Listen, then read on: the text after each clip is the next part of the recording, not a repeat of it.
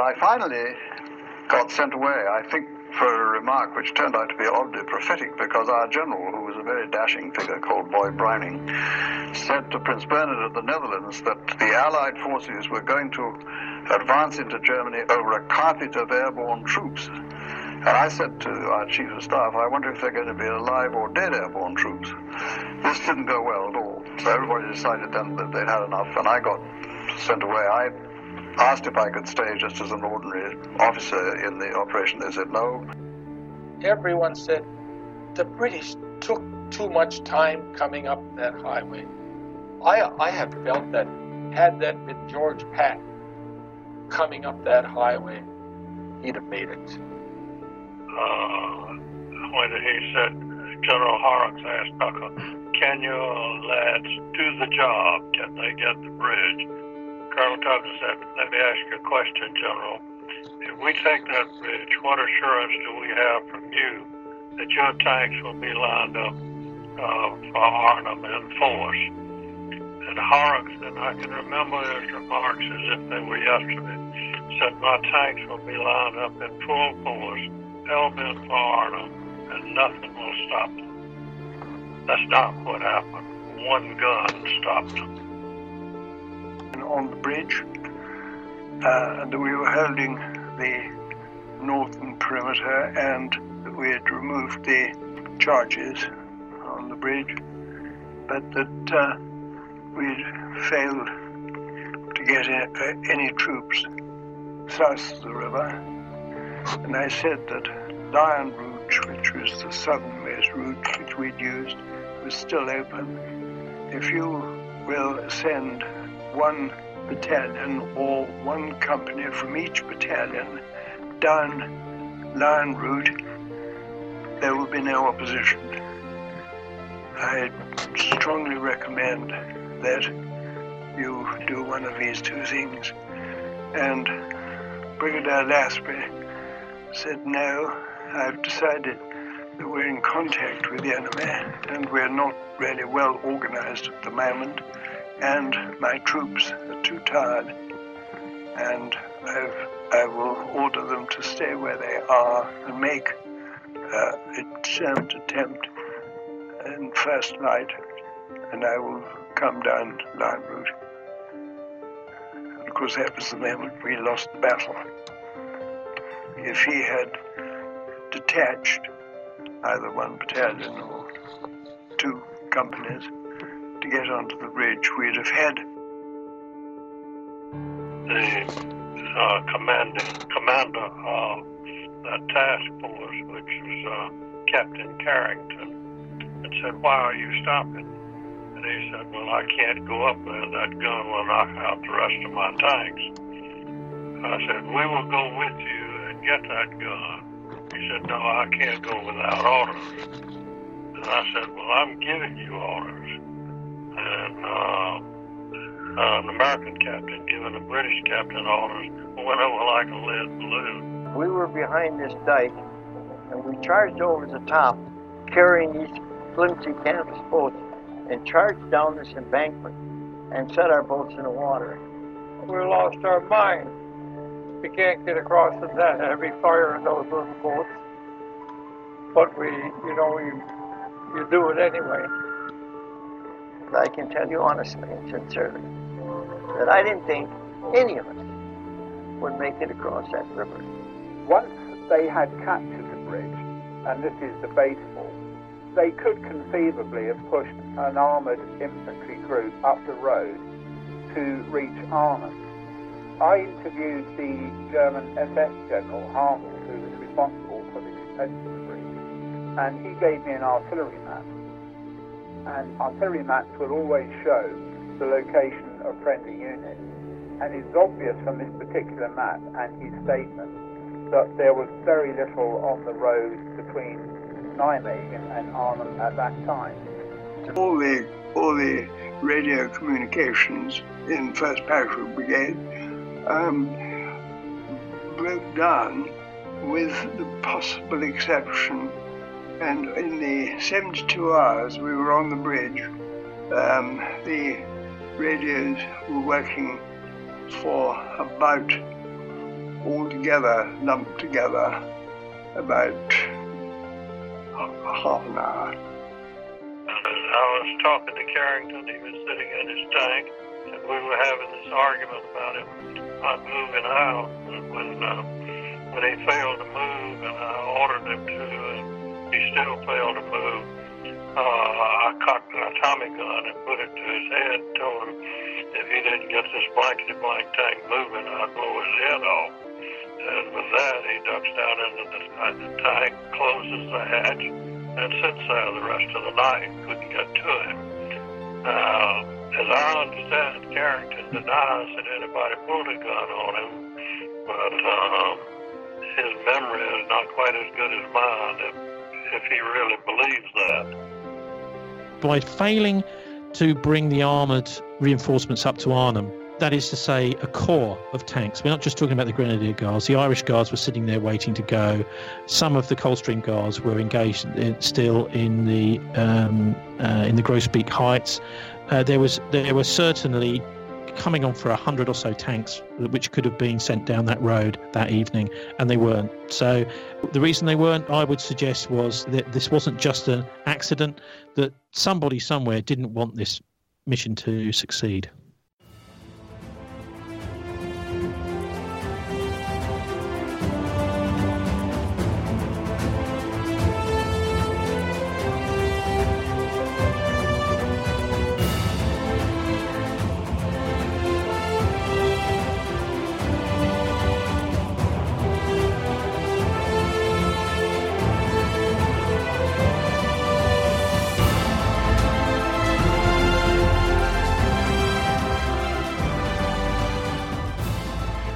Welcome to Part 2 of Operation Marketgarden, the largest parachute drop in history, and an effort on the part of the U.S. and Britain with their allied forces to strike at the heart of Germany in September of 1944.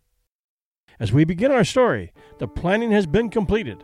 The day of the attack, September 17, 1944, has arrived, and an armada of planes and gliders are taking to the skies from 24 air bases in England, carrying the 36,400 men and materials in transports and wooden gliders to their destination in German-occupied Holland. We join our story in progress. Private Charles Hogan had climbed into his glider on the morning of the 18th of September. The other soldiers were Private Paul Smolinski, Private Hardin Workman, and the pilot, flight officer, William Akish. There was no co-pilot on board. One of the other soldiers had received a brief course in landing a glider, but we weren't looking forward to depend on that, writes Hogan. The glider contained a jeep, gasoline, ammunition, and small arms. Once we came over the English Channel, we flew into a very heavy fog. At one point, the glider pilot couldn't see the tow plane anymore. He then decided that the chances of hitting another glider or plane became too great in this situation, so he cut the glider loose. The tow plane then sent out a signal to the Air-Sea Rescue Unit of the British Navy. Meanwhile, our glider went down and the pilot made a crash landing in the channel. All three other occupants of the glider were injured when the glider hit the surface of the water. I was not injured and was able to cut a hole in the roof of the glider and lift myself on top of the glider. Once I was on the wing, I could see the heads of the others bumping the top fabric of the glider. I cut holes for all of them and managed to pull all three of them up on the wings. The glider was constructed of wood and fabric, and it did float for about 2.5 hours. The Air-Sea Rescue Unit managed to find us before the glider was swallowed by the water, and so we all returned to England safely. A few days later, I would make my way successfully to Holland. Charles Hogan's glider wasn't the only one that had problems with the heavy fog. Some tow planes and gliders got lost in the fog and eventually landed back in England, and a total of 17 gliders landed in the Channel. Only half of the guns that the 101st needed actually arrived at the drop zones. And this was another memory titled From the Sky We Lead, written by Dick Walsh, 508th Regiment, 82nd Airborne Division. Peering from the window of the plane, I tried counting the number of C-47s winging their way toward Holland. I gave up after reaching 300. Each plane carried a load of American paratroopers fully equipped to deal the German troops in Holland a back-breaking blow at the north end of the Siegfried Line. As the Great Armada roared over the Holland countryside, enemy troops below threw up small concentrations of flak, but not enough to cause concern. The majority of the men were veterans of the Normandy airborne invasion, men who had to ride through that flak thick enough to walk on. As the planes neared the drop zone, the jump master yelled to stand and hook up. My legs felt like rubber as I leaped to my feet. I was scared, and scared stiff. With one hand clung to a hand grip above my head, and with the other hooked to the static line, to the anchor line, which runs parallel to the fuselage. A butterfly was slowly creeping into my stomach. Beads of sweat rolled down my cheeks, drenching the collar of my jumpsuit. I kept telling myself, everything will be okay, but the butterfly did not leave. I thought of an anti-aircraft shell hitting the plane before the word go was given. Someone behind me was cursing and sobbing. "Is everybody ready?" yelled the jump master. 21 voices answered as one. "Hell yes, let's go." Again the jump master yelled, "Okay, pile out." I saw him disappear through the door. Then the second, the third, fourth, and I began the speedy shuffle toward the door. As I moved nearer the door, the butterfly suddenly disappeared. I felt light on my feet. I swore and threw my right foot out the door. Swearing always did seem to help. The prop blast caught my body and pulled me into nothingness. The parachute opened with a terrific jerk, shaking every bone in my body. I opened my eyes, but could only see blackness. My helmet had slid over my face at the opening shock, completely obscuring my view. Finally, I arranged the helmet, then checked the chute for possible rips or broken suspension lines. I turned my attention to the ground when I heard the sharp barks of M1 rifles. Hundreds of men and parachutes covered the drop zone. The different colored parachutes resembled a large flower with insects crawling all over it. Overhead, more planes roared over, spewing paratroopers and equipment bundles. The sky blackened with men in parachutes. Running toward the west side of the drop zone were 7 enemy AK gunners trying to reach the shelter of trees and brush which bordered the drop zone. A few seconds ago, they were shooting 20 and 40 millimeter shells at us, causing planes and men to crash to their deaths. A score of paratroopers took aim and fired. The enemy fell to the ground and lay still. The swinging of the earth made me realize my own predicament. I was oscillating at a terrific rate, pulling slowly on the risers to halt the oscillation. I clamped my feet together and waited for the ground to rush up. A paratrooper looked up, then jumped aside. I relaxed for the landing and said a short prayer. I hit the ground backwards, but not gently. Rolling over on my back caused my Tommy gun to act as a prop, and I ended the roll with my face deep in the sand. Half blinded, I shook the sand out of the barrel and tried to pull back the bolt. Jammed. I dropped the Tommy gun and pulled an automatic pistol from my boot and snapped back the hammer. None of the enemy were in sight except 2 badly riddled bodies. I had landed near a 20 millimeter gun emplacement. Both barrels were shattered by grenades and the crew killed. The first few men in were 2 sticks, as they called them, of Pathfinders who landed on the fields of Schoon and Burgessveld at Overijssel to mark the drop zone. As soon as the first C-47s passed the Dutch coast, German anti-aircraft guns opened fire on the low-flying, unarmed transports. But incredibly, just one was shot down, a C-47 named Betty, piloted by Captain Richard Bohannon. 15 paratroopers and the crew chief bailed out, but all the others were killed at impact. Upon reaching the ground, they got involved in a firefight. 2 made it out. The others were killed or captured. Allied fighter planes escorting the convoy took out the German gun that had shot them down. Also on the jump was the American commander of the 82nd, Major General Gavin. He writes, "At 1 p.m., just 13 minutes behind Joubert's Pathfinder team, the men of the 505th began jumping. On Gavin's C-47, all 18 men went out the door without a second's delay," Gavin recalled. We seemed to hit the ground almost at once. Heavily laden with ammunition, weapons, and grenades, I had a hard landing while the parachute was still oscillating. At once we were under small arms fire, coming from a nearby woods. I took my .45 caliber pistol out of its holster and laid it on the ground beside my hand. The M1911A1 .45 caliber pistol, created before World War I, was a weapon that came in handy for a number of troopers at Drop Zone N that day. Remembering how German anti-aircraft guns in Sainte-Mère-Église had fired on descending paratroopers during the Normandy drop, a number of 505th men drew their .45s and began firing at the German gunners as they drifted downward under their open parachute canopies. Most of the German crews, although not all, broke and ran. With his personal .45 close at hand and with German small arms fire sweeping over the drop zone, Gavin worked to free himself from his parachute. I quickly began to take my M1 Garand rifle out from under the reserve chute, and I got out of the parachute harness while I lay on the ground.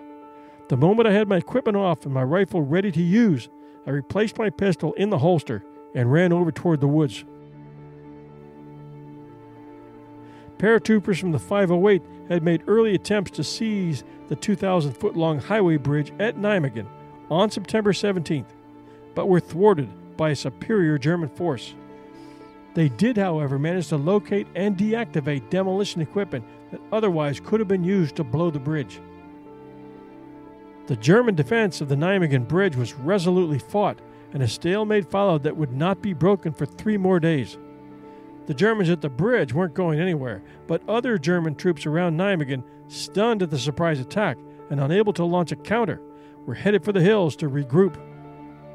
After nightfall on the 17th, a train filled with German troops attempting to escape rolled out of Nijmegen but was stopped by the 505th Reserve Battalion, which ended its journey with a bazooka, rifles, and machine guns. The surviving Germans fled into the woods but were soon rounded up by the paratroopers. The bridge at Nijmegen would eventually fall, but not without serious casualties. One of them was Private John Roderick Toll from Cleveland, Ohio. Toll was assigned to Company C of the 1st Battalion, 504th Parachute Infantry Regiment, part of the 82nd All-American Airborne Division. On September 21st, 1944, during Operation Marketgarden, Toll engaged a German force with his rocket launcher in an attempt to disable 2 enemy tanks and a half-track. He was killed during the battle. He was posthumously awarded the Medal of Honor 6 months later on March 15, 1945.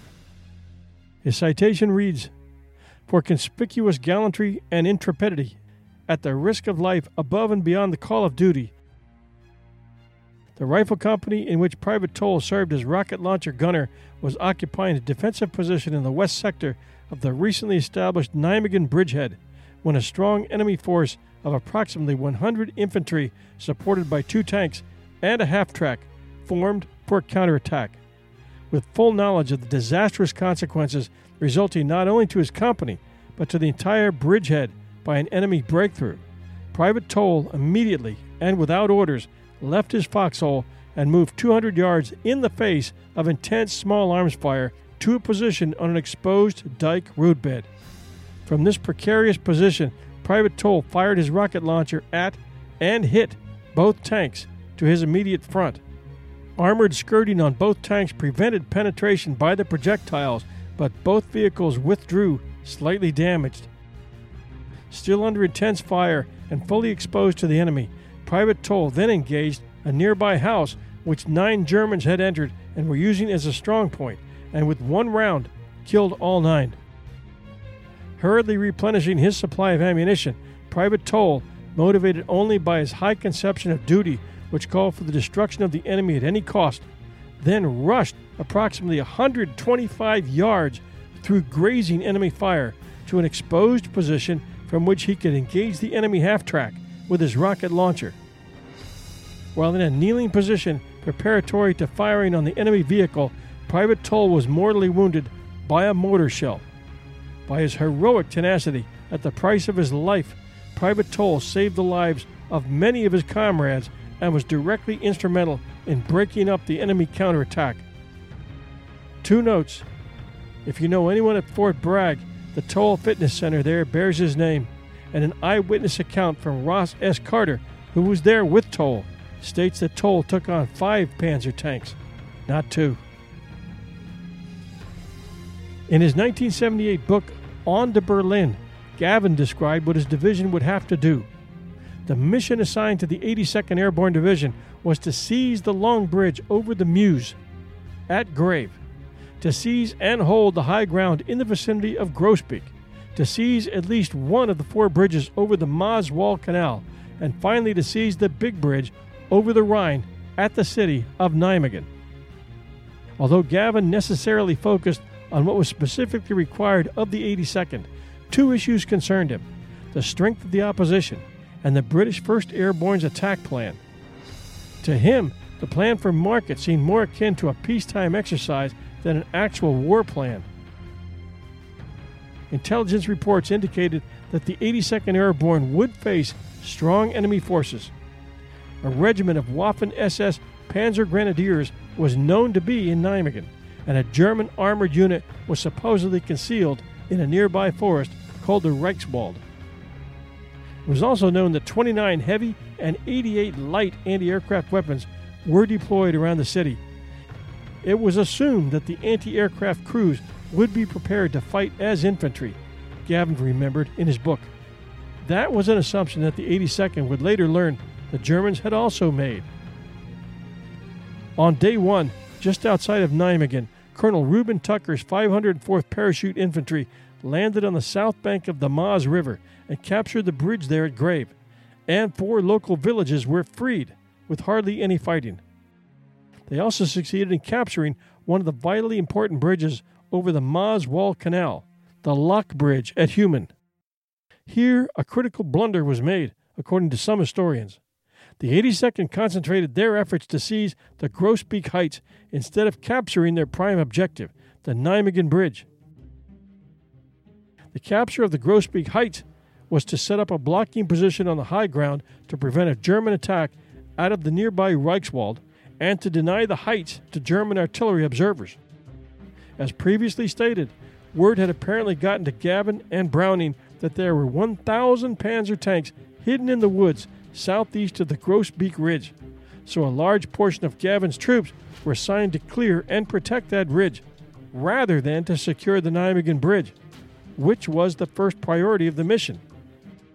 Browning had spent day 1 cruising around in his jeeps and making a special visit to the German border, into the Reichswald forest, joking that now he could take credit as being the first British officer to stand in and piss on Germany.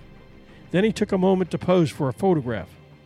But this paled in significance by his refusal to accept the officer of the 52nd Lowland Division, which was being held in reserve in England and itching to get into the fight to come and help at Nijmegen, as previously stated. Browning ended up watching 30 Corps crossing the Nijmegen days after Frost Battalion was reduced by 80% and had surrendered to the Germans. The fighting was constant all along the 60-mile route from the Belgian border to Arnhem in those 4 desperate days between September 17th and September 21st, 1944. And as you read the battlefield accounts, the acts of heroism along every mile were countless. There was the story of a pilot who, realizing he had missed dropping just a few badly needed crates, turned back into anti-aircraft fire and was shot down trying to get relief to the troops on the ground. There was the soldier who stood alone with rocket launchers taking on Panzer tanks, German machine guns, and half-tracks, alone from exposed positions until a mortar round finally took him out. There was the young Dutch resistance man who climbed out on the Nijmegen Bridge past the German guards and cut the wiring to the charges that had been placed beneath the girders, then led the first tanks into the city streets before he was wounded by a German 88 and then executed while he lay wounded. There were the men of the 504th who paddled canvas boats across the Wall River, taking 60% casualties from German machine guns placed across the river. Then, upon reaching the shore, fixed bayonets and charged the Germans across 800 yards of open fields under scathing fire. There were the beleaguered, starved, and thirsty men of Frost Brigade, wounded and dying, trying to hold onto the bridge at Arnhem long enough for 30 Corps to reach them, and trying to care for their wounded and dying in the houses near the bridge as Panzer tanks were destroying the structures they were taking shelter in and fighting from, building by building. And the 3 remaining brigades of the British 1st Airborne cut off just to their west, sometimes as close as 1,000 yards away from Frost's trapped men, trying to cut through a dug-in German panzer division to reach them and save them. There were Canadians, Poles, Americans, and British paratroopers fighting from building to building, from bridge girder to bridge girder, all along the 60-mile stretch, being shot by Germans who were tied to the bridge structure above them with orders not to abandon their positions, and soldiers armed only with Bren guns and knives going up against nearly indestructible Panzer tanks. The sacrifice was more than can be counted, and although the men in Arnhem were forced to surrender, the fighting all along that bloody corridor continued for another 72 days non-stop. Did they fail? No way. But nowhere was the fighting more desperate and the heartbreak more evident than at Nijmegen, 11 miles south of Arnhem. The Germans controlled the southern foot of the Nijmegen Bridge, and they outgunned and outmanned the lightly armed paratroops at every step.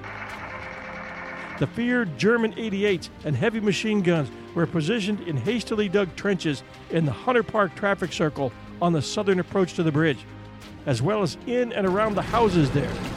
And a number of homes were burned down by the Germans to create better fields of fire. You can see what the Germans did to the houses there in the pictures we posted at facebook.com/1001 Heroes. They gutted the entire town. Company after company of the 82nd threw themselves at the German gun emplacements, only to be met by a torrent of rifle, machine gun, and every other type of weapons fire. Several paratroopers were killed by a machine gun on the Kaiser Karoline, their bodies left sprawled and bleeding on the pavement. A number of other paratroopers were wounded and were taken to a makeshift first aid station set up in the houses on the Grootsbeekweg, close to the traffic circle. Company G was stopped only some 400 yards from the bridge, but it couldn't advance a step further. This was all occurring in the first day of the drop. The first troops of the 82nd had encountered a jubilant crowd of Dutch townspeople as they first entered the town, but the Germans' position near the bridge quickly put a stop to that when they started firing on the approaching troops, and the townspeople scattered and disappeared. The Germans were able to reinforce their positions with regular infantry troops and Luftwaffe personnel. They seemed to be coming out of the ground. Unable to advance due to fierce German opposition, the 508th PIR received a message from General Gavin to withdraw from close proximity to the bridge and reorganize. The Germans had tanks, heavy-firing 88s, artillery, half-tracks, while the paratroopers had only their Bren guns and grenades. They might as well have been throwing rocks. The element of surprise seemed never to have been there in the first place. Frustrated, the 508s could do nothing but pull out of Nijmegen, leaving the town in German hands. To make matters worse, they got word that the British airborne troops were battling for their lives in Arnhem, a mere 11 miles north and east. The 508th fell back to drop zone T, but by then the German troops had overrun the American position and had taken over the drop zone, while some 450 CG-4A Waco gliders carrying Gavin's artillery battalions, supplies, and vehicles were scheduled to arrive at this landing zone the next day, day 2.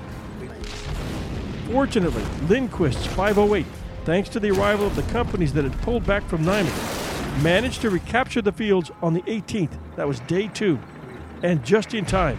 Otherwise, casualties would have been devastating. Despite heavy fire from small arms and 16 20mm flak guns, Warren's battalion formed up and charged the enemy positions just as the first gliders started to land. One of the heroes of that day was First Sergeant Leonard A. Funk, Jr., who led elements of Company C in a fierce counterattack that cleared Drop Zone T of German infantry and anti-aircraft artillery, and allowed the landing of reinforcing glider-borne troops and artillery of the 319th, 320th, and 456th Battalions. For his actions, Sergeant Funk received the Distinguished Service Cross. A total of 50 Germans were killed in the battle for the DZ, another 149 captured, and all their 20mm guns were destroyed. The fighting was bloody and determined all that day and night. The 508th also seized, occupied, and defended the Berg and Dahl Hill Mass, which controlled and overlooked the Groesbeek-Nijmegen area. The regiment cut Highway K, an act that prevented the enemy from bringing in reserves or escaping destruction. That afternoon, on day 2, General Browning, fearing that the British 30 Corps in Arnhem could not hold out much longer, requested that Gavin try again to take the Nijmegen Bridge. The Americans drew up a plan to seize the bridge in a night assault. Before the attack could be launched, however, Browning changed his mind and called it off, preferring that the 82nd hold the high ground south of Nijmegen for the time being. How Browning could have made this call, knowing that the fate of the entire mission was at stake, is beyond comprehension. Meanwhile, Frost and his 1,200 men, by the middle of day 3, had been cut down by 50%. Wounded and dying men littered the basements of the homes in Arnhem near the foot of the bridge, begging for water, and men were being killed trying to get to water in nearby backyards. The constant boom of tank fire and the sound of buildings imploding filled every desperate minute. Colonel Frost moved from house to house while he was still standing, always smiling, always encouraging his men, who still held the bridge. Meanwhile, south of Arnhem, confusing and contradictory reports from Dutch civilians about the composition, size, and location of German units in and around Nijmegen and the Reichswald continued to filter into Gavin's headquarters, to the point that no one really knew what or who they were facing. On the morning of Tuesday, September 19th, day 3, the first reconnaissance vehicles from the 30 Corps Household Cavalry arrived in the 82nd's perimeter at Nijmegen, soon to be followed by Sherman tanks, Bren carriers, half-tracks, and other armored vehicles. Because 30 Corps had to fight a series of ambushes and running gun battles all along Hell's Highway, as Route 69, the narrow road between Eindhoven and Arnhem, and experienced a long delay at Soane caused by a bridge demolition and the building of a temporary Casey Bridge by engineers. They were more than 30 hours behind. Looking at pictures of the narrow dirt road along which they had traveled, with a 6-mile-long caravan of tanks, trucks, and infantry, it's a wonder they made it in 30 hours. It is not a highway built for speed. It was a single-lane dirt road, and this alone should have been enough to place serious doubt in the minds of those planning the mission, which was dependent upon speed. General Gavin and General Brian Horrocks, commanding the British ground column, met in Maldum to discuss plans for getting across the Wall River as soon as possible. Gavin said he intended to send Lieutenant Colonel Ben Vandervoort's 2nd Battalion, 505th, against the south end of the bridge, while sending Tucker's 504th across in boats the next day, day 4, to capture the north end, a fight we've already related in this account, but bears added detail. The only problem was Gavin had no boats. Fortunately, the British had collapsible wood and canvas boats in their engineer train many miles back and offered them to Gavin. The British lorries carrying those boats were sent to Nijmegen with top priority. It was expected that they would arrive during the night of September 19th, 20th, day 3, day 4. But the boats did not arrive in the 82nd sector in time, and the crossing had to be postponed. In addition, 2nd Platoon, B Company, 307th Airborne Engineer Battalion, under the command of Lieutenant Adrian Finlayson, was ordered to collect any boats he could find on the Maas Wall Canal. In several sweeps, the platoon gathered some 27 rowboats of all kinds, but they were never used during the Wall River crossing. Why? Unknown. At least the wood might have stopped some of the bullets that the canvas boats could not. While waiting through day 4 and now day 5 for the British boats, Gavin ordered Vandervoort's men, supported by British armor, to attack the south end of the Nijmegen Bridge. Repeated attempts resulted in repeated failures and mounting casualties. Intelligence reports estimated that some 500 SS men, backed by artillery, mortars, and anti-aircraft guns, controlled the highway bridge and the accesses toward it. How many men died asking the question, "When are those tanks coming?" is unknown. Reinforcements were needed badly. The weather in Holland was good. The weather in England, however, was bad, with low-hanging clouds and fog, preventing the 325th Glider Infantry Regiment from taking off and reinforcing the 82nd. The 325th would not arrive in Holland until September 23rd. I want to take just a moment to tell all of you about a brand new suitcase that I have called the Away Carry-On. I travel often, and when I do, I try to pack everything I've got into a carry-on so I don't have any other suitcases to worry about. The problem is, carry-ons only generally carry a couple days' worth of clothing. It's absolutely awesome. I just spent 4 days visiting with family in cold weather and was able to pack everything into this brand new Away Carry-On.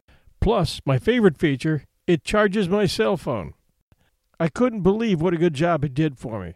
And it's hands down the best travel suitcase I've ever owned. And it'll make the perfect gift for that hard-to-buy for person in your family.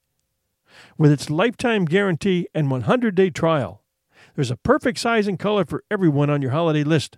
Or just grab an Away gift card and let them decide. These suitcases are made of lightweight polycarbonate. The interior is super spacious with a patented compression system. And both sizes of the carry-on can charge all cell phones and anything else that's powered by a USB cord. It's free shipping within the mainland U.S. But best of all, our partnership with Away means a $20 savings for you when you go to awaytravel.com. That's AWAY travel.com/1001. And remember to use 1001 in the checkout. Remember, awaytravel.com/1001 and put 1001 in the promo code box at checkout. I'll leave the link to their website in the show notes for you. Meanwhile, back to our show.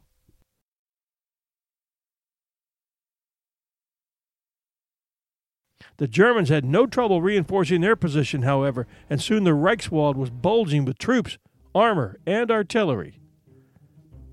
On the morning of September 20th, 1944, day 4, General Gavin climbed into his Jeep and drove off toward the power station when his Jeep was suddenly fired upon by German soldiers. The driver quickly turned the Jeep around while General Gavin fired back with his M1. The Jeep raced back to the 504th positions in the Jonkerbosch area in southern Nijmegen. Exasperated with the delays, the British boat still hadn't arrived at that time on day 4, and the stubborn German resistance, Gavin ordered Tucker to clear the area of enemy troops in preparation for the river crossing. H hour was set for 3 p.m. The paratroopers of Major Julian Cook's 3rd Battalion, 504th, set off, escorted by British Sherman tanks from the Irish Guards that would provide cover for the crossing. The tanks of the 2nd and 3rd Squadrons took up positions behind a dike near the power plant and started to lay down a smoke screen.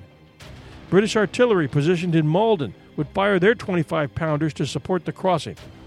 8 British Typhoon fighters from 247 Squadron, 83rd Group, flew over and strafed the north bank.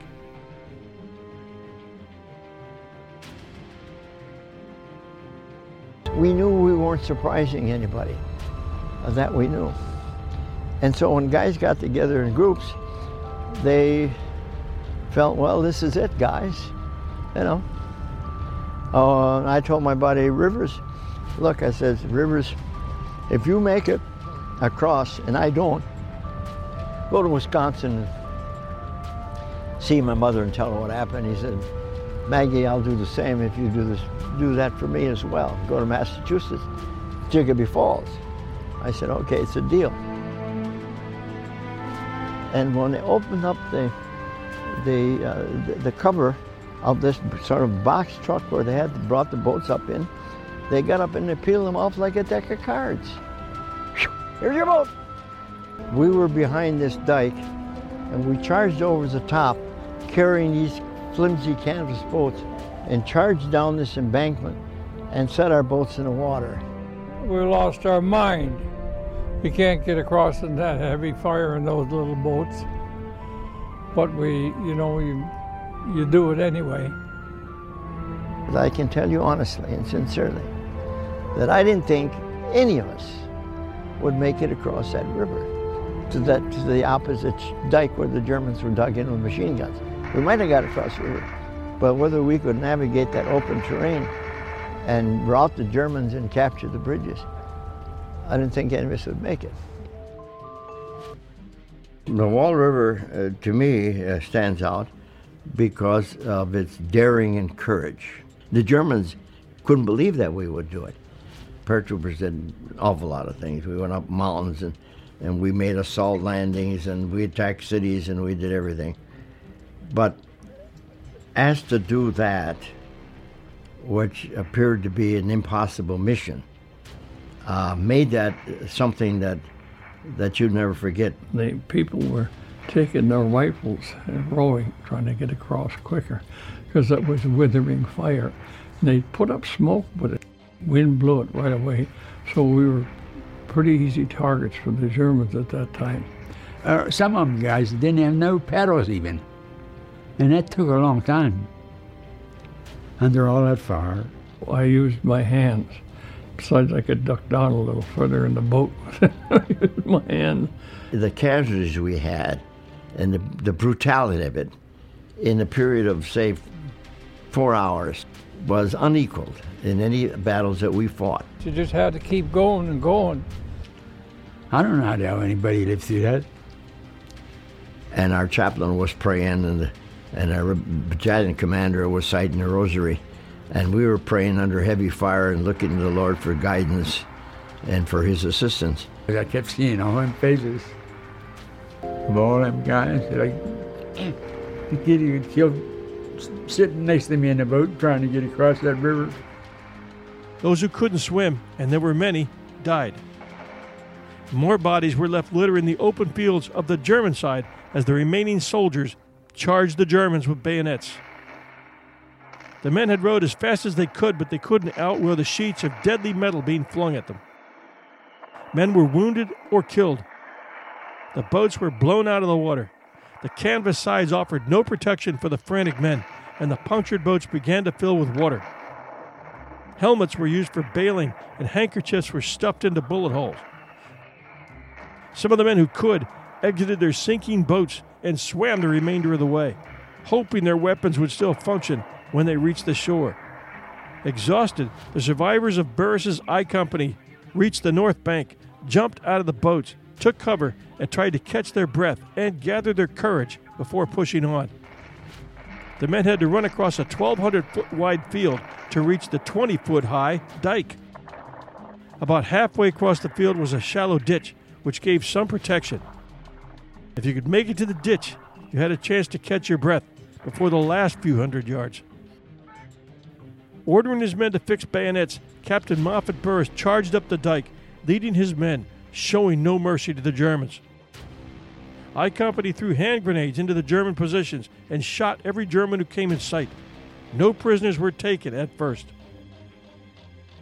The men then moved through the fields, some heading for the railroad bridge and others toward Hof van Holland, an old Dutch fortress with a moat around it and German machine guns and anti-aircraft guns in its towers. Meanwhile, small groups from both H and I companies were attacking the north end of the railroad bridge, located just west of the Nijmegen Highway Bridge, and spraying Browning automatic rifle fire while awaiting reinforcements. Elements from these two companies were also fighting their way toward the north end of the still intact highway bridge, the Nijmegen Bridge, the object of all this death and dying. Lieutenant Jack Doob, Company G, 508, had crept to within a few blocks of the bridge when his unit was stopped by heavy machine gun and 88mm fire and fought back with a bazooka, 60mm mortar, and rifles. We were soon pinned down and fragmented as an effective combat unit, he said. I was kneeling behind shrubs in the yard of a structure I thought was a dental or medical office building. Several shell bursts near my location restricted my movement. The shells from the German 88s threw a tremendous amount of shrapnel. Dube recounted that a shell hit the building behind me, and shrapnel from that explosion hit me in the back of the head, left shoulder, and left forearm. The shrapnel had penetrated through my helmet and helmet liner, leaving a jagged 3-inch hole. A medic applied sulfa powder to my gaping and profusely bleeding head wound. Continued enemy shelling completely dispersed our small group, and I soon found myself alone with no weapon and much confusion due to my injury. Weakness, dizziness, and disorientation convinced me to seek cover and medical assistance. Dube was taken to a hospital, which he said was soon hit by incendiaries and set on fire. He was then evacuated by members of the Dutch underground and carried to the basement of a private home where he remained for 3 or 4 days before being taken to the U.S. Army Field Hospital near Nijmegen. Another reminder that the Dutch people were helping all they could. And when we ask what all this was for, it is fair to say that for many people in southern Holland, these were the days of their liberation. After 4 years of brutal domination by the Germans, most veterans agree that to this day, that the Dutch, probably better than anyone, still show their gratitude for the sacrifice these men made. So the next day on the 18th, we went in there. They had a windmill, and we used that as an OP, our observation post. Jake stood in the window of the windmill, estimated the distance to fire the mortars, and he gave a fire order, and he stepped in the window to see where the shells were hitting so he could make an adjustment. I was probably 6-7 feet away from him, and he turned to me. Unfortunately, a German rifleman picked him off, and that was it. He was probably the best liked man in our platoon. I never heard anyone say a bad word about him. If I could stand in front of his grave and say something, it'd probably be, you didn't die in vain. If any country that you had to die in would be Holland. Holland's the one country that has always showed their gratitude, and invariably will say, hey, we thank you for liberating us, we'll never forget. Well, here we are 73 years later, and it's true, they haven't forgotten. And now, finally, on day 5, 30 Corps had arrived. We now had tanks within 11 miles of Frost Brigade, or what was left of it. At the south end of the span in Nijmegen, Van der Voort's battalion, reinforced by British tanks and infantrymen, was closing in on the structure. Several tanks were knocked out, but paratroopers fought their way from house to house, from rooftop to rooftop, battling their way toward the highway bridge.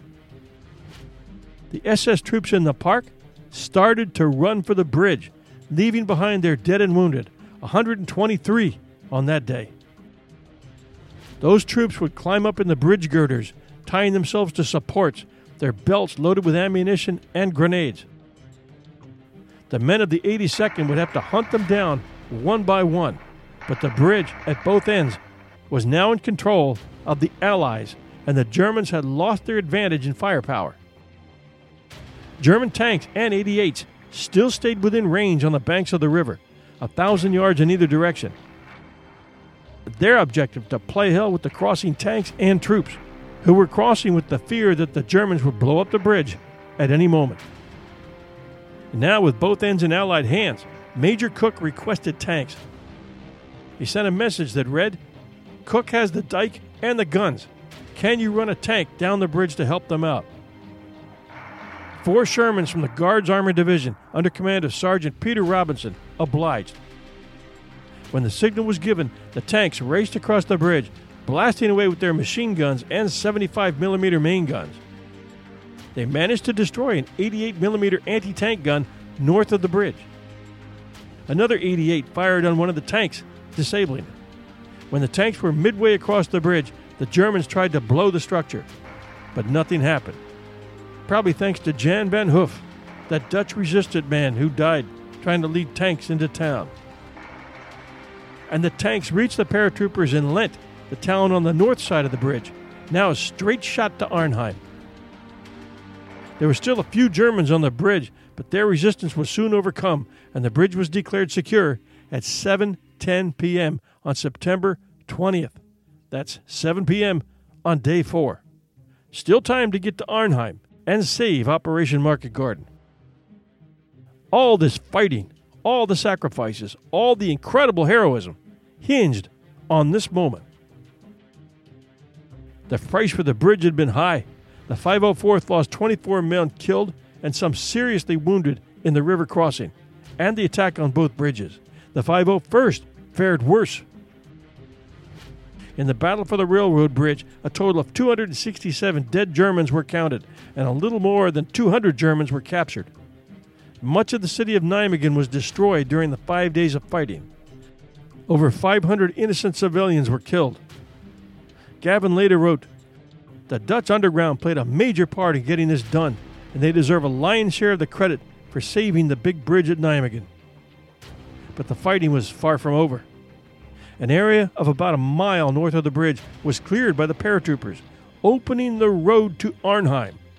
And now, with 7:30 p.m.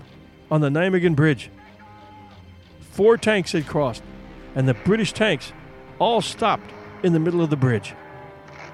100 tanks at a dead stop, stretching back miles. Captain, later to become Lord Carrington, was in the lead tank.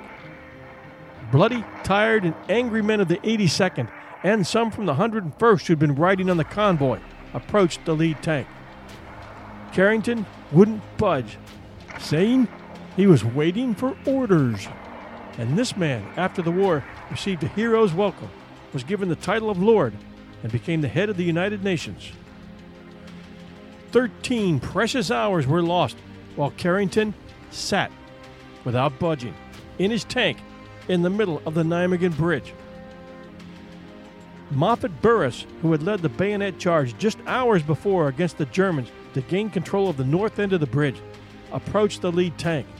This is his account, taken from an interview with today's guest, Tony Gosling. My name is Moffat Burris. I was a captain in the 3rd Battalion 504 Parachute Regiment and commanded I Company, which is one of the 2 assault companies that made the river crossing and captured the bridge at Nijmegen. When we were first advised that we were going to be in that battle, we went up in this tall building, a factory electrical plant building, with General Horrocks, General Browning, Colonel Tucker, and the officers from the 4 company commanders of the S3 of the 3rd Battalion 504. Made a visual reconnaissance and looking over the river and over the pasture and the dike where the machine guns were, railroad bridge where the 20-millimeter gun was. And I remember General Horrocks explaining the critical situation of British troops in Arnhem, and that if we didn't get there and give them some assistance at the bridge, that in a matter of hours, all would be lost. And I remember Colonel Tucker responding to a comment that General Horrocks made when he said, General Horrocks asked Tucker, "Can your lads do the job? Can they get the bridge?" Colonel Tucker said, "Let me ask you a question, General. If we take that bridge, what assurance do we have from you that your tanks will be lined up for Arnhem in force?" And Horrocks, and I can remember his remarks as if they were yesterday, said, "My tanks will be lined up in full force, hell-bent for Arnhem, and nothing will stop them." That's not what happened. One gun stopped them. After we crossed and had 50% casualties in that crossing, and made it up to the dike, knocked out the machine guns, and went on and captured the north end of the bridge. 4 British tanks came across. The lead tank was knocked out, and the other 3 backed up to the bridge. And I went to the commander of that task force, which was Captain Carrington, and said, "Why are you stopping?" And he said, "Well, I can't go up there. That gun will knock out the rest of my tanks." I said, "We will go with you and get that gun." He said, "No, I can't go without orders." And I said, "Well, I'm giving you orders." And an American captain giving a British captain orders went over like a lead balloon. And so he said, "No, I have to have orders from my British commander." Well, about that time, my frustration was turning to anger, and I can't repeat on the air what I said to him at that time, but it was not very complimentary, and they sat there all night, even after Colonel Tucker and Major Cook came and had a similar conversation with him. "Why aren't you moving on?" There was only one gun left, and what I couldn't understand, just a few hours before that, Horrocks had told us very explicitly, "My tanks will be lined up in full force, hell-bent for Arnhem." 4 tanks went across, not all of his tanks, not 10, not 20, not 40 tanks, but 4 tanks went across. And when one got knocked out, they backed up and stopped. Why did they do that? I don't know. The information I have been told was that Carrington said his orders were to take the bridge and hold it for further orders. That was not what Horrocks told us the orders would be. So we were very, very frustrated, sitting there all night, having sacrificed half of the men of my company to try to rescue the British paratroopers. We knew what it was like for paratroopers to fight Tiger tanks. We had done it all through Sicily and Italy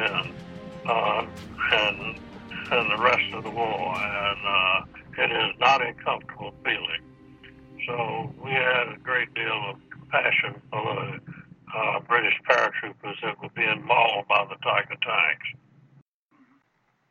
And as I was talking to Carrington, he was sitting in his tank, and we were having this argument about him not moving out. And when he failed to move, and I ordered him to, and he still failed to move, I cocked my Tommy gun and put it to his head and told him if he didn't get this blankety-blank tank moving, I'd blow his head off. And with that, he ducks down into the tank, closes the hatch, and sits there the rest of the night. Couldn't get to him. As I understand, Carrington denies that anybody pulled a gun on him, but his memory is not quite as good as mine if he really believes that.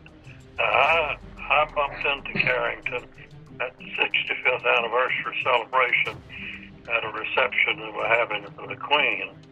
And as he walked up, General Petraeus and I were talking, and he introduced me to Carrington, and I said, "Well, we know each other. We met on the bridge 65 years ago." And Carrington turned and looked at me, and he said, "Oh, you're the chap that called me a yellow-livered coward." And I said, "Is that what I called you?" And he said, "Yes." And said, "You didn't really expect me to follow the orders of a foreign government, did you?" And I said, "Of course I did." And then it went on to some small talk from that point. While Carrington was sipping tea while locked within his tank, paratroopers of the other battalions of the 505th had a hard fight at Mook. General Gavin left the power station at Nijmegen, mounted his jeep, and raced to Mook, where he personally took command of the 505th's defense. At Beek, about 2 miles southeast of Nijmegen, paratroopers from the 508th and D Company, 307th Engineers, succeeded in stopping several German attempts to take back the Wall River Bridge. Heavy fighting took place in Weiler and Beek, the latter village changing hands several times. One can't help but wonder if Carrington could hear the gunfire while he sat in his tank, or if his headphones shut it out. Harry Roll, Company H, 508th, was one of those fighting in Beek. Launching a night assault from Berg and Dahl, Company H was raked by machine gun fire coming from the cupola of a house. I dove for a ditch, said Roll, and snuggled as low as I could. I took a shoulder hit that only skinned and burned, but to my surprise, Captain Toth, our CO, stood just above me in the middle of the road and called for Moon and Tucker to get that bazooka up front. Toth told him to hit the shutters on the cupola. A direct hit silenced that machine gun, allowing us to proceed down the streets into Beek. After the order to pull back was given, Roll went over to the foxhole of a buddy, Cecil Bledsoe, to give him the word, only to find Bledsoe shot through the head. The sniper fire of the German was well placed, despite the darkness. Tom Horn, Company H, said that his company was involved in a heated skirmish with the Germans in the streets of Beek.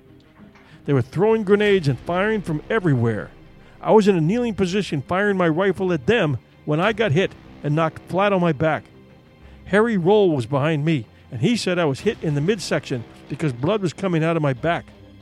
A few moments later, I figured out that I was hit in the base of my neck. I'm pretty sure I was hit by a burst from a machine gun because the woodwork on my rifle was also busted up. This ended my tour in the Holland campaign. Hospital life was more to my liking. Sergeant Ralph Booson was another Company H paratrooper at Beek. He remembered that it was so dark during the night attack, we had to hold on to one another. All hell broke loose as we got into the center of town. After about 20 minutes of fighting, things quieted down. We pulled back out of town to the hill above it. The next morning we found out that the Germans were still there, so we called for an artillery barrage. H Company was to attack and take the town. As we were going down a small alley with 8 men, a German machine gun opened up. The gunner got 5 out of the 8. Frank Shimko, R.J. Brown, and I managed to duck into a small building. About 100 yards down the street, I saw a German sticking his head out of a window. It took me one shot to get him. Throwing all of our grenades down the street, we must have gotten their machine gun too, because it stopped firing. Then we got orders to withdraw. The next day, H Company took the town without firing a shot. Another Company H trooper, Ollie Griffin, recalled the loss of 2 buddies at Beek. When the company returned to the town on September 20th, after pulling out the night before, they jumped into the same slit trenches that they had dug on the 19th. The Germans were waiting for them. There must have been several snipers looking right down on us, Griffin said. Sergeant Curtis Sides was in a hole about 10 feet from mine. Bill Kurzowski was in another one about 10 feet in front of Sides. The first shot hit Kurzowski in the head, killing him. The next shot hit Sides' rifle, ruining it. He turned to me and said he couldn't use his rifle. I said to get down, but I should have said, let's move. Almost immediately, the next shot hit Sides in the head and killed him. Griffin got out of the killing zone as fast as he could with bullets following him and ended up in a small woods. A few minutes later, he was joined by Frank Bagdonis. We found a place a little up the hill with a good view of Beek. Griffin said, we were observing the closest house when out the door walked a tall German soldier. He acted like no one was within 100 miles. I guess he thought we'd all took off for Berg and Dahl. Frank and I decided to aim, count to 3, and both shoot. We did, and he went down. During the fierce fighting for Weiler and Beek, the 508th captured 483 prisoners, but the regiment suffered heavily. 139 killed, 479 wounded, and 178 missing, while Lord Carrington sat in his tank on the bridge. On the morning of September 21st, German tanks approached the American lines in the western part of the Wall bridgehead. Bazooka gunner Private John Toll, C Company 504th, having no tanks to help him battle Panzer tanks on his own, managed to disable the Panzers on the Osterhauptsieg. The remaining tanks were pulled back and the German attack was stopped, but Toll was wounded by shrapnel from enemy mortar fire and died on the spot. He was posthumously awarded the Medal of Honor. Of such men was Tucker's regiment made. His battered 504th PIR was relieved by the British 43rd Infantry Division, Day 5, after Frost, now wounded, had surrendered his remaining men. Our bodies come in different shapes and sizes, so doesn't it make sense that our weight loss plans should too? That's the beauty of Noom. They build a personal plan that factors in dietary restrictions, medical issues, and other personal needs so your plan works for you. Noom doesn't restrict or shame when you want to treat yourself. Their flexible program focuses on progress instead of perfection. You don't have to give up carbs or anything. And with their daily lessons, you can learn something new about your food choices every day. After just a few days of using the app, I learned how to recognize cues for overeating and how to choose the right foods to feel full. Stay focused on what's important to you with Noom's psychology and biology-based approach. Sign up for your trial today at Noom.com. That's Noom.com. And check out Noom's first ever cookbook, The Noom Kitchen, for 100 healthy and delicious recipes to promote better living. Available to buy now wherever books are sold. The 504th marched back across the bridge toward Nijmegen. There they boarded ducks and were taken to positions halfway between Nijmegen and Groesbeek to briefly rest and recuperate. After Carrington withdrew into his tank and closed the hatch, "We felt betrayed," Burris explained 60 years later. Carrington, by the way, denies this exchange with Burris ever took place. "They were delighted to see us," said Carrington. "I thought we did bloody well to get across the bridge." Shortly afterwards, Major Cook arrived and remonstrated with the British, as Burris had done, followed by Colonel Tucker, the commander of the 504th, but to no avail. The British wouldn't move.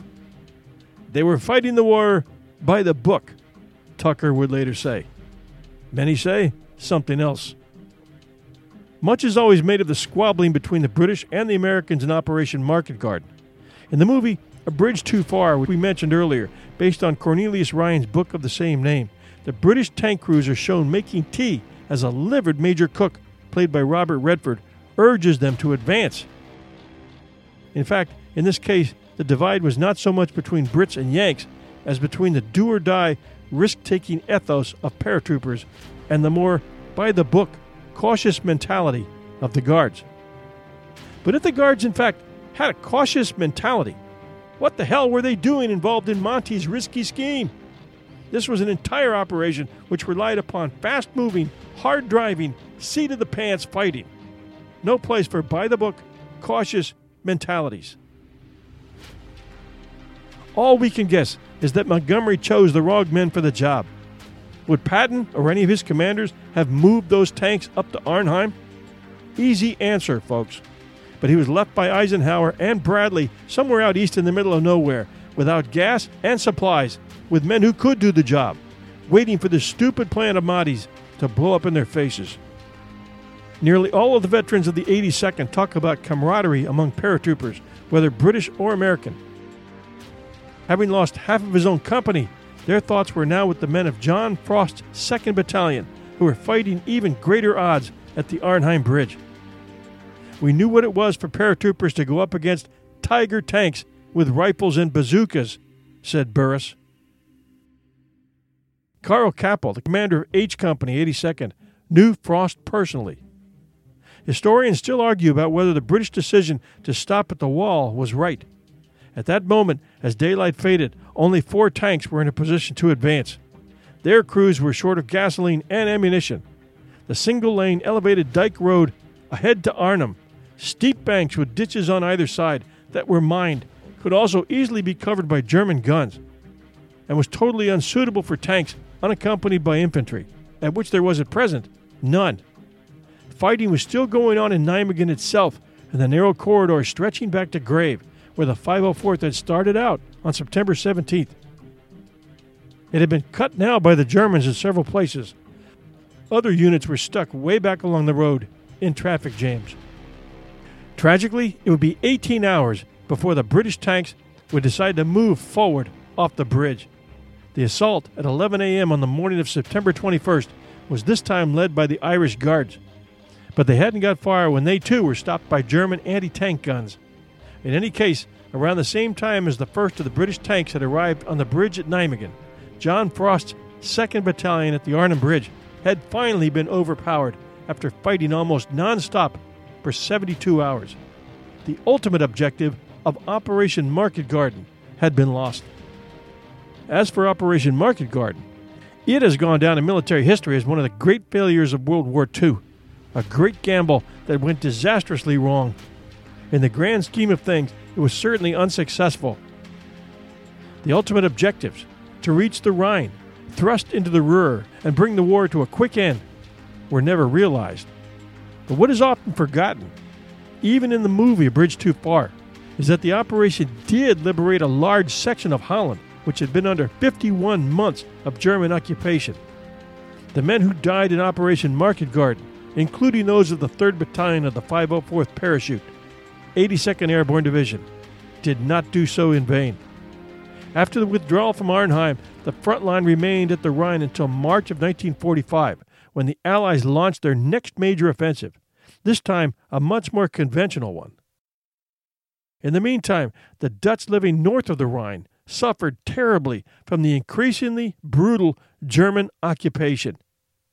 During the so-called Hunger Winter of 1944, when the Nazis systematically starved the Dutch population, up to 20,000 people, mainly children and the elderly, died of starvation. Operation Marketgarden, and specifically the crossing of the Wall River that allowed the Allies to capture the bridge at Nijmegen, spared 2 million Dutch citizens that same fate. A number of questions still remain, such as, why weren't reinforcements dropped south of Arnhem in the 11-mile stretch between Nijmegen and Arnhem? Why did Eisenhower agree to the plan?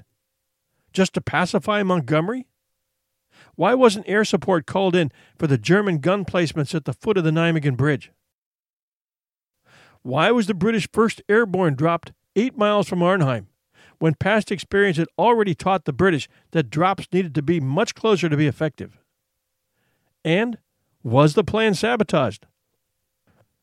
Our guest today, Tony Gosling, has an interesting take on that, and the story of a double agent, a spy named King Kong. Tony, welcome to 1001 Heroes Podcast. It's great to have you aboard. Hey, thanks very much for inviting me. Okay, well, I don't buy any of this thing about intelligence failure. I think that the intelligence people knew exactly what was going on, and they knew exactly what the risks were in going ahead with Operation Marketgarden, because his name was Brian Urquhart, who was the intelligence officer for the Airborne Corps. He actually was sacked right before the operation took place. He went on to become the Deputy Secretary General of NATO, actually, just after the war. And I understand he's still alive, living in New York, somehow attached to the UN still. But he was basically saying, look, we can't do this. The intelligence that's we've got is that we should not carry on with this operation because the resistance in Arnhem is going to be too dangerous. And he was sacked for saying that. And I think they wanted to go. They decided they were going to go ahead with the operation, even though they knew what the intelligence risks were. Also, I'd say another chap that I interviewed who was a fantastic contact and a really authoritative source on all of this was the British Army Colonel. I think he's actually a retired British Army Colonel now, Robert Kershaw, who wrote a book called It Never Snows in September. Now, he'd had the unique opportunity to interview the German General Heinz Harmel, who was a commander of, I think it was the 10th SS Panzer Division. But anyway, he was operationally in charge of the defense of the Nijmegen and Arnhem area. And it was his job. He was the guy who, in the film A Bridge Too Far, was there to try and blow up the Nijmegen Bridge as the British tanks crossed it. That is, the bridge one too far away. And in the piece that I did a few years ago, it's called A Bridge Not Far, I point out was that in the interview that Robert Kershaw did with Heinz Harmel, he was told in no uncertain terms that if you had carried on at that point, it would have been all over for us. Here's a portion of that Kershaw interview for our listeners. Once they had captured the bridge, and this is debatable, they could conceivably have pushed an armoured infantry group up the road to reach Arnhem. I interviewed the German SS General Harmel, who was responsible for the defence of the bridge, and he gave me an artillery map. And artillery maps will always show the location of friendly units. And it's obvious from this particular map and his statement that there was very little on the road between Nijmegen and Arnhem at that time. In fact, there's only a couple of companies of infantry, security pickets, in the village of Elst, which is midway between the two. So they may have been able to push an armoured battle group up that road. Harmel thinks so, because he very sarcastically said, and the British stopped for tea, and that's the version also that the Americans would have you believe. I'm an armchair strategist talking in hindsight, and he was the man there at the time. If he says that the psychological impact of a unit pushing down that road could have been decisive, then I think you have to listen. That is quite possible. Now, it's an interesting thing for him to say, typical German, shall we say, double meaning to what he's saying there. He's not just talking about that battle being all over for us. He's talking actually about the war, because Montgomery knew that by getting a bridgehead across the Rhine, this was going to completely compromise the German defences. It would mean that the Ruhr was immediately vulnerable, that loads of the defences from the southern sector on the Western Front were going to have to be moved up to the northern sector to protect this was going to cause chaos behind German lines, cut lines of communication, cut lines of supply. And so this really was one of the great, I would say, even crimes of World War II. And I found it quite interesting that the commander on the ground, who was General Horrocks on the Market side of the operation, the Garden side. The Market was the airborne operation. Garden was the armoured assault along this narrow corridor in towards the Rhine and towards Arnhem. That attack ended up being a failure, and the fact was that if they had pressed ahead, they could have actually captured in Arnhem. They could have captured their main objective, and the British troops just simply didn't do that. I think one of the other things I found fascinating about researching this, I mean, it really did feel like a gold mine going into this research. There was so much being turned up, which it didn't seem anyone before had actually managed to join these dots, was that you also had a queue of US 82nd Airborne officers going to speak to Peter Carrington in his tank at Lent, which is just the north side of the Nijmegen Bridge once the Nijmegen Bridge had been taken. And they were saying, first of all, it was Captain Moffat Burris, who I interviewed. Then it was about half an hour later, it was Major Cook, his commanding officer. Then from then to Colonel Tucker, and then finally General Gavin himself, who was the general commanding 82nd Airborne, all went to speak to Carrington. Eventually, Moffat Burris says Carrington actually just went down inside his tank and unlocked the hatch because he was fed up with all these American soldiers trying to force him to carry on down the road. And he could quite easily have carried on down the road, as Sergeant Robinson, who was one of Carrington's colleagues in the Grenadier Guards Sherman tanks, crossing the Waal at Nijmegen. Sergeant Robinson actually charged straight down the road, as Carrington should have done, and a whole of the 30 Corps should have done, to Arnhem to relieve the troops there. And Sergeant Robinson charged into Lent, and a bit further on underneath the railway bridge, went a couple of miles towards Arnhem. It was around about, I think it was around about 11-mile journey, which in those tanks could have been done in around about maybe 25 minutes. And they just decided not to do it. But Robinson was pretty much totally successful in one tank on his own in blasting his way right the way through Lent and out the other side. And this interview, as I mentioned with Robert Kershaw, Heinz Harmel said that all there was, and he shows the evidence for this in the artillery map from the war, that all there was in Elst, which was a little village halfway across the island from the Waal to the Rhine, actually from Nijmegen to Arnhem, was just a few security pickets armed with rifles. So there was really nothing to stop them. So I think that, summing up what happened there, was by failing to bring the armoured reinforcements up to Arnhem, that is to say, a corps of tanks. We're not just talking about the Grenadier Guards. The Irish Guards were sitting there waiting to go. Some of the Coldstream Guards were engaged still in the Grosbeak Heights. There were certainly coming on for 100 or so tanks, which could have been sent down that road that evening, and they weren't. So the reason they weren't, I would suggest, was that this wasn't just an accident, that somebody somewhere didn't want this mission to succeed. When you start to research it, it really does look like that. He sat there blocking up that entire 30 Corps for 18 hours, and that cost Frost everything up in Arnhem. He had surrendered during that time that they sat there. It's just a shame that happened. It's far worse than that. I mean, Frost himself was really angry. And at one of the reunions, before he died, he was the commander in charge of, I think it was the 2nd Battalion of the 1st Airborne Division, the troops that were holding the bridge at Arnhem. He was listening to a speech by someone from the Grenadier Guards, Carrington or somebody else who was at the reunion, and he shouted at the top of his voice, "Call that fighting," and threw his fist up in the air. He was, even to his dying day, was really angry that the other contingents of the British Army. And I remember hearing a story from a military historian here in Britain about British Army meetings to this day, where the airborne troops that go to these meetings and airborne commanders that turn up to meet, places like Aldershot, Warminster, Amesbury, the places where the British Army are these days, that if they go to a meeting between people who are tank commanders and airborne commanders, the airborne commanders always turn up a little bit early to the meeting. And so they sit there, and when the tank commanders come in, they say, "You're late again, are you?" Because they're referring back to this incident at Arnhem.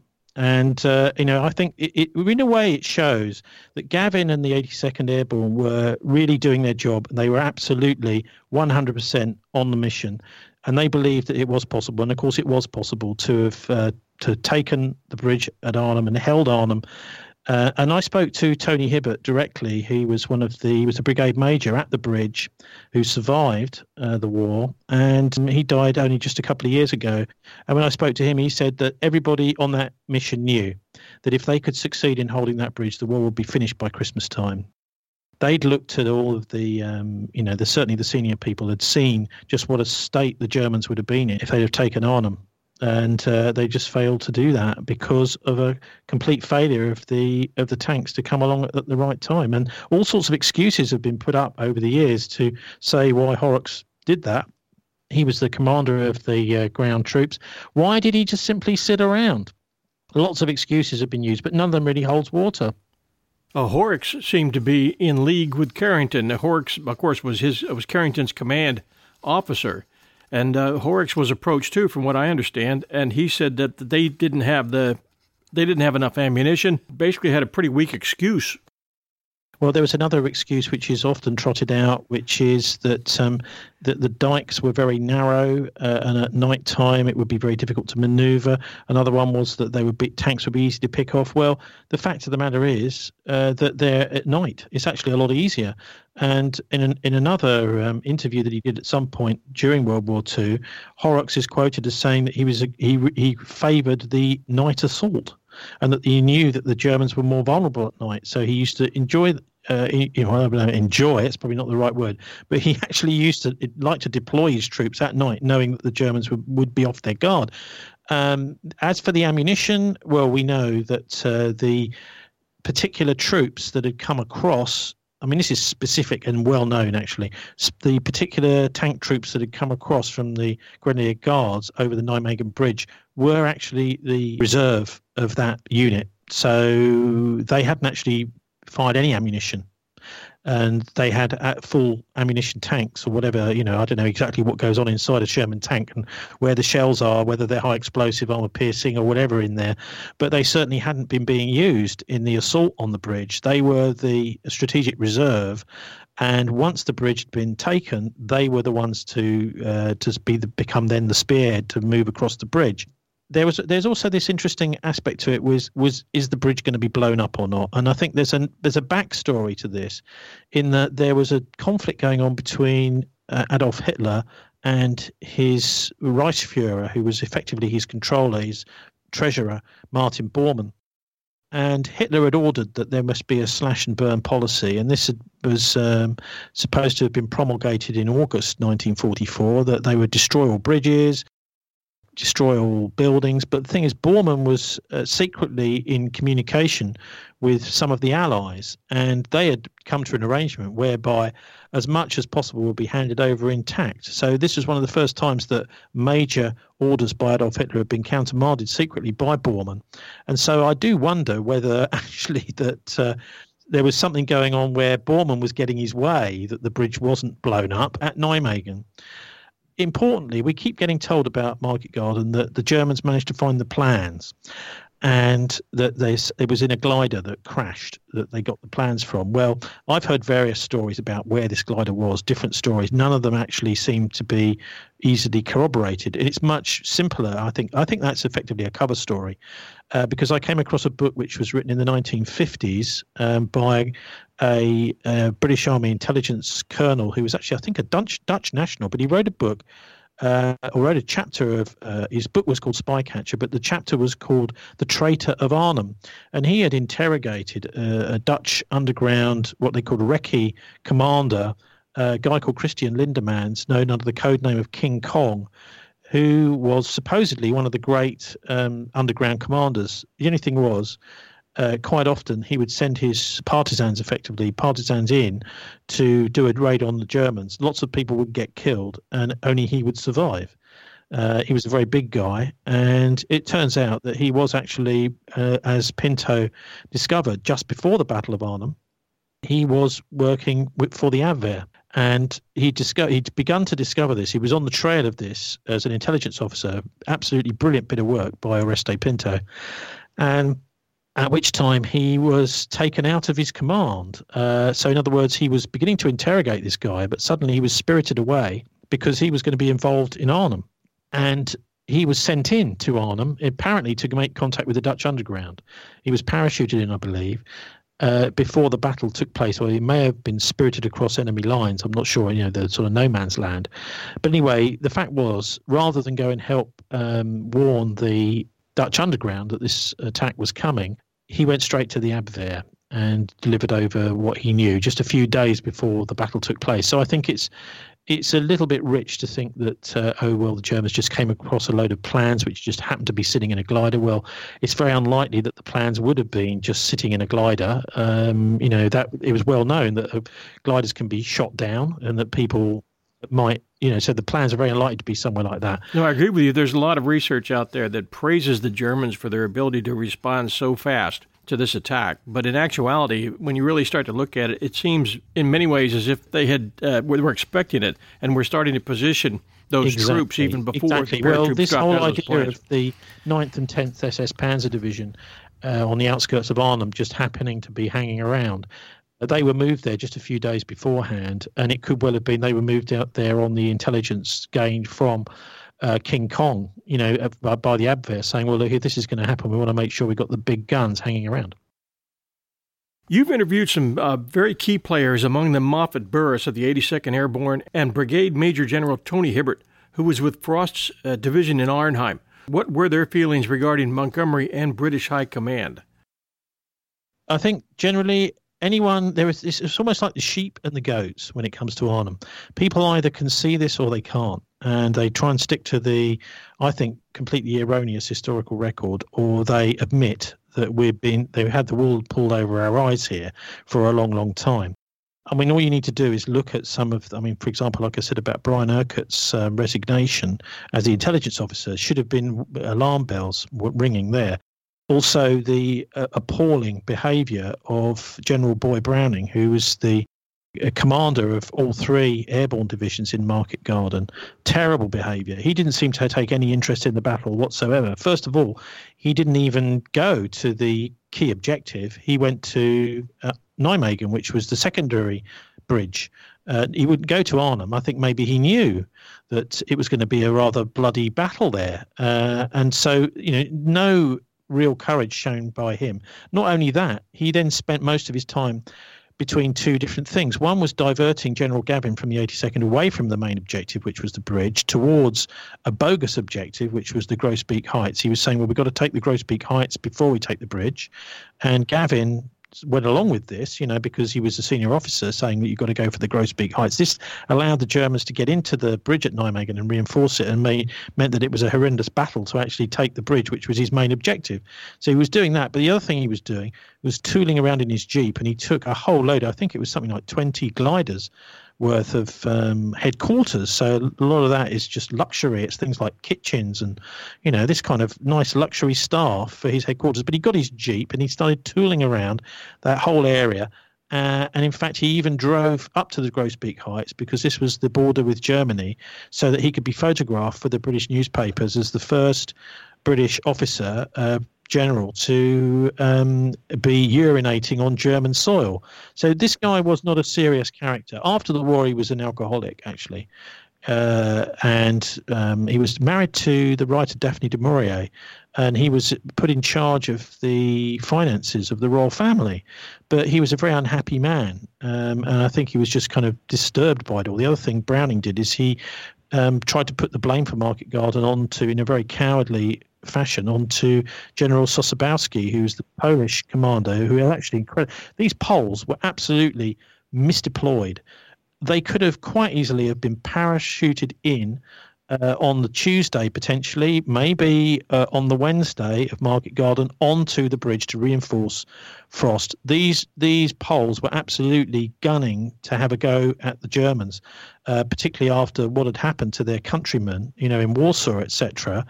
And so they were could have been the ace in the hole for that operation, but they were completely misdeployed by being parachuted into the wrong place at the wrong time, and then they were blamed for the errors of Browning. So he really does come out as the worst commander here. I mean, just to compare really with the Bond writer Ian Fleming, who was in naval intelligence during the war. He also, after the war, became an alcoholic, but he dealt with it. He became a writer of fiction because he knew the things that he knew about what had happened in World War II were disturbing him, and he started to drink.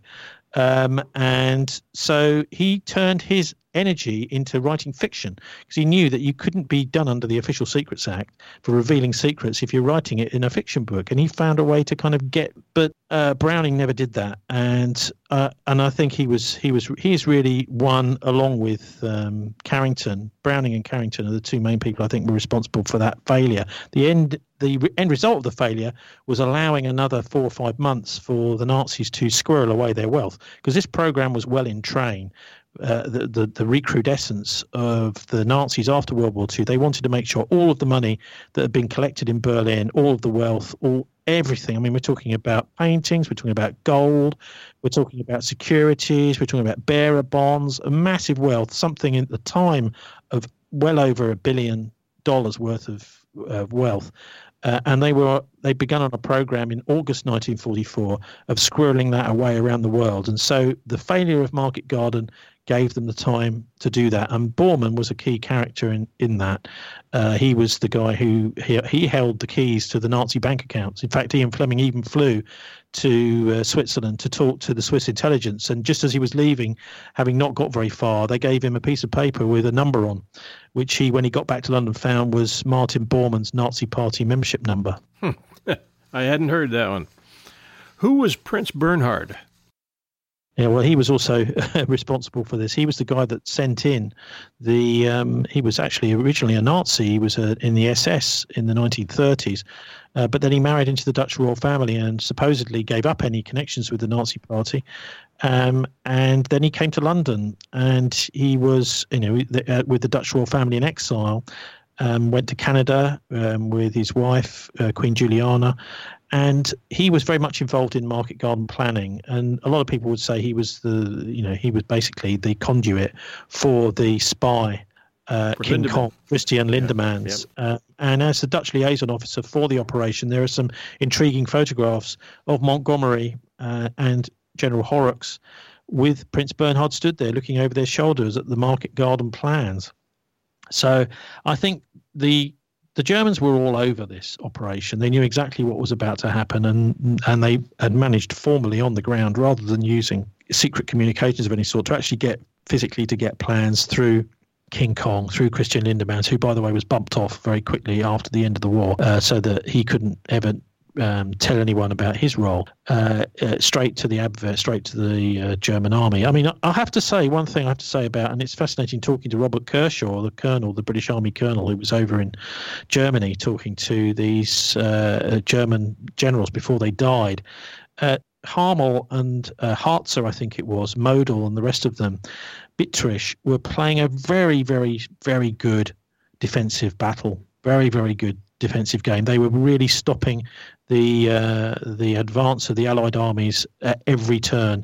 But the thing is that this particular time, it looks like they had help from our side. And it looks as if at that point, that was a key factor in allowing Nazis to actually survive the war, in a financial way. And in fact, I've had more than one person say to me, well, it looks now as if the Nazi empire is composed of banks, not tanks, and they take over using ordinary kind of, they buy you up, they buy you out, which is just as effective as blasting you with a tank and getting rid of you that way. In fact, in a way, using money to buy people out and to take them over in a hostile takeover is more powerful, because you can do it almost anywhere. Having read the two key books about, I think, the end game of World War II, one of which is John Ainsworth Davis. He writes under the pen name of Christopher Crichton. It's called OpJB, and the other one is actually CBS journalist Paul Manning. He was the guy reporting on the Western Front for CBS during World War II, and he wrote a book called Martin Bormann, Nazi in Exile. You can start to put together the pieces of why someone would want to sabotage such a deft attack, which is what this was. I mean, it was a really well-aimed punch. And really that was to secrete much of the Nazi wealth over in South America and Switzerland, then launder it through Sullivan and Cromwell law firm, that's Alan Dulles' law firm in New York, and invested into 750 companies, which Martin Bormann over in South America, Paul Manning says, created. And those companies then had former SS officers, former SS people, and Jewish people made directors of those firms. And the idea of putting Jewish people on the firms was that no one would ever suspect that this firm could have been put together by Nazis and be effectively a kind of Nazi front in the world today. One thing I wanted to go back to is General Sosabowski. He was played extremely well by Gene Hackman in the movie A Bridge Too Far. When Sosabowski approached Browning and said, listen, this plan is suicide. And Browning, of course, shut that down pretty quickly. And I think Browning pretty much gave him his retribution when he told the Polish paratroops that there just weren't enough planes to take them over there. And finally did end up dropping them right on top of German guns when they did drop them. I think all that was just to get back at Sosabowski. Whatever happened to Sosabowski after the war, do you know? Well, he died a pauper, which is horrific. And I remember chatting to Tony Hibbert about him. In fact, I put up a YouTube film with Hibbert, who was 1st Airborne Division Brigade Major at the bridge. And he said that he thought that the British Army should formally apologise to the Polish Army and to Sosabowski's family about what happened, because it was such an appalling thing to do. I mean, really totally inexcusable to blame. And I think in a way, if I'd have been the Browning or a commander on the day, I would have seen the Poles as your ultimate shock troops, really, for any kind of emergency or difficult situation like there was in Arnhem. These are the perfect troops to drop right on top of the situation, who would absolutely make the best of that fight to reinforce Frost at the bridge. And they never did that. They did the total opposite. They just put them in the way of the German guns, as you said. So we've gone way beyond this being an accident or a mistake. This is quite obvious that there are deliberate attempts to make sure that the Rhine bridgehead doesn't happen. And I think to this day, we deserve, this whole episode needs to be looked at properly, deserve a complete revision of it being a bridge too far, because it wasn't a bridge too far. It was a bridge very, very close. And let's just bear in mind that the German general on the day who was there commanding the defences of Arnhem and Nijmegen made it absolutely clear that if they had just carried on from the bridge where Carrington was, then it would have been all over. And I think that's absolutely clear now. You can see all the evidence that he's 100% correct to say that what we would have had was a column of Sherman tanks pouring up the road straight into Arnhem. And I'm afraid that the Germans up there there may have possibly been 2 Tiger tanks for them to have dealt with, which is not an easy task for a Sherman to deal with 2 Tiger tanks. But they had, of course, the 82nd Airborne who were actually jumping on the tanks, who would have come along with them and had, some anti-tank capability, but the tanks themselves, I'm sure they could have dealt with 2 Tigers because they were crossing the Arnhem Bridge in a southerly direction around about the same time as Sergeant Robinson was charging into Lent and blasting away. He took out, I think it was a self-propelled gun, was the only defense that there was, apart from the bridge itself at Nijmegen, because that was the defense and there wasn't anything else. So they took out that one self-propelled gun. You have to remember that it was impossible for the Germans to get things across to reinforce across the Arnhem Bridge because the British were still defending it at that point. What they were having to do was they had to take all their heavy equipment down to the Panadon ferry. They were trying to get it across the ferry bit by bit. I mean, it's a really difficult thing to do, to get a tank on a ferry, and it was excruciatingly impossible to get everything, so they couldn't. And they were, even though they were getting troops across on the ferry, this is these SS soldiers from the Panzer Division across, Panzer Grenadiers, they had to then march everywhere and walk everywhere. They hadn't got their transport they were supposed to have, so they're having to do everything on night marches and things like that.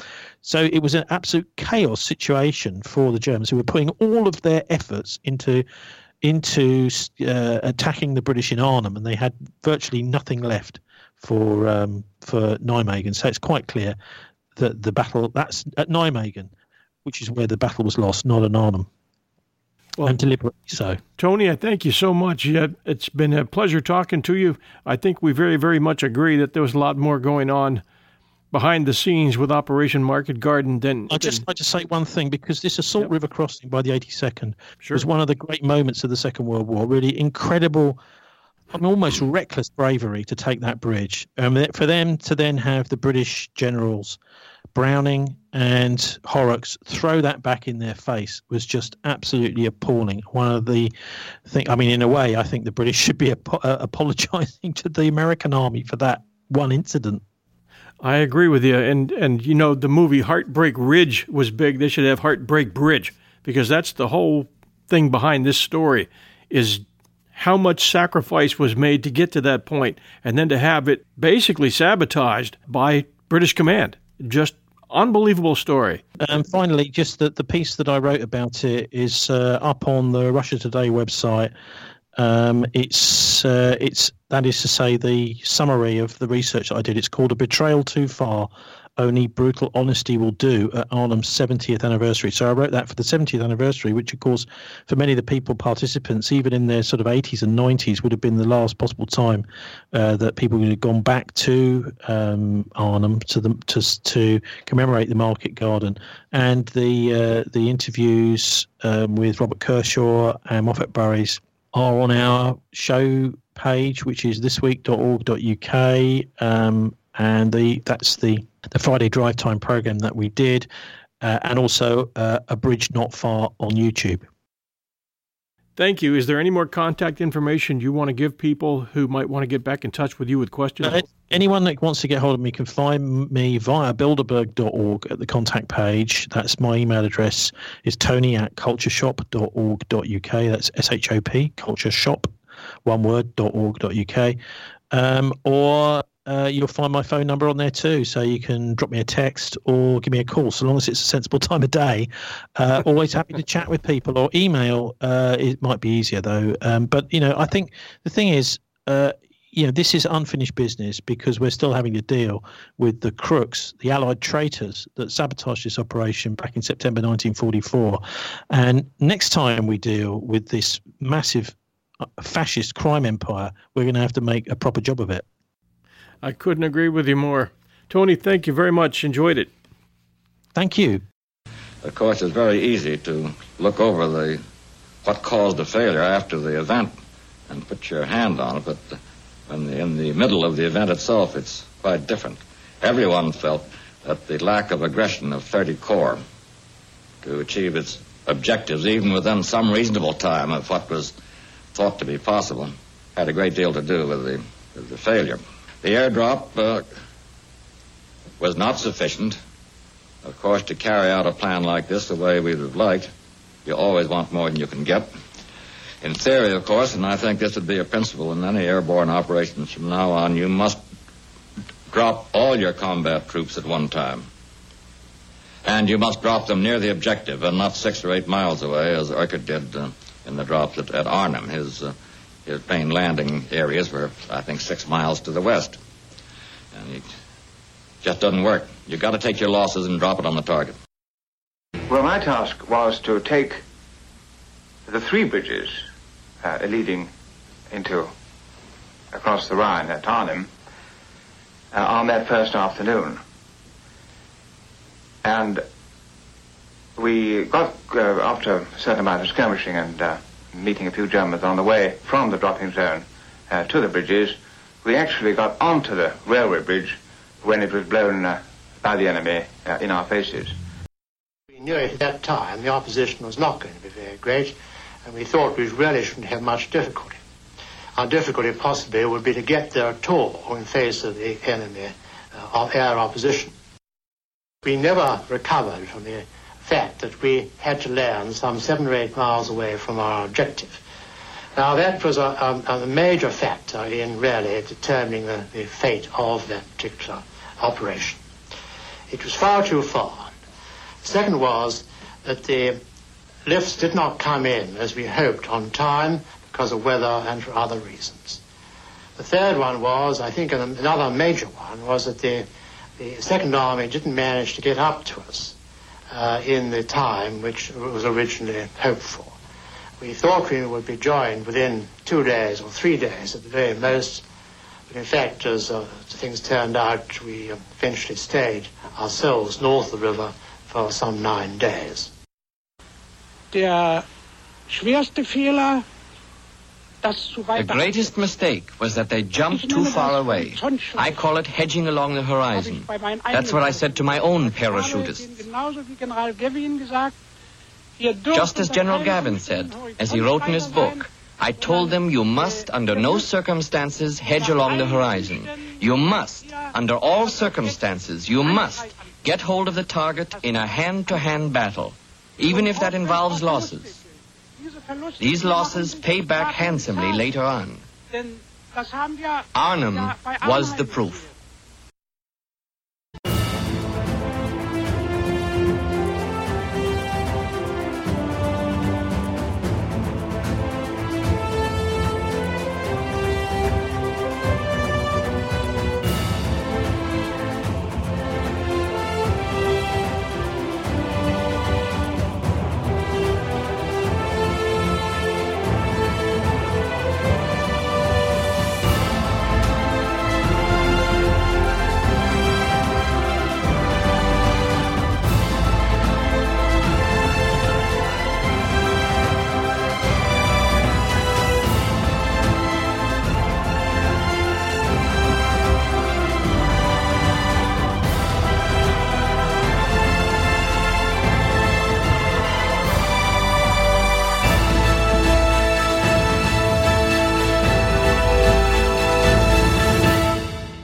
Of being upsold at gyms?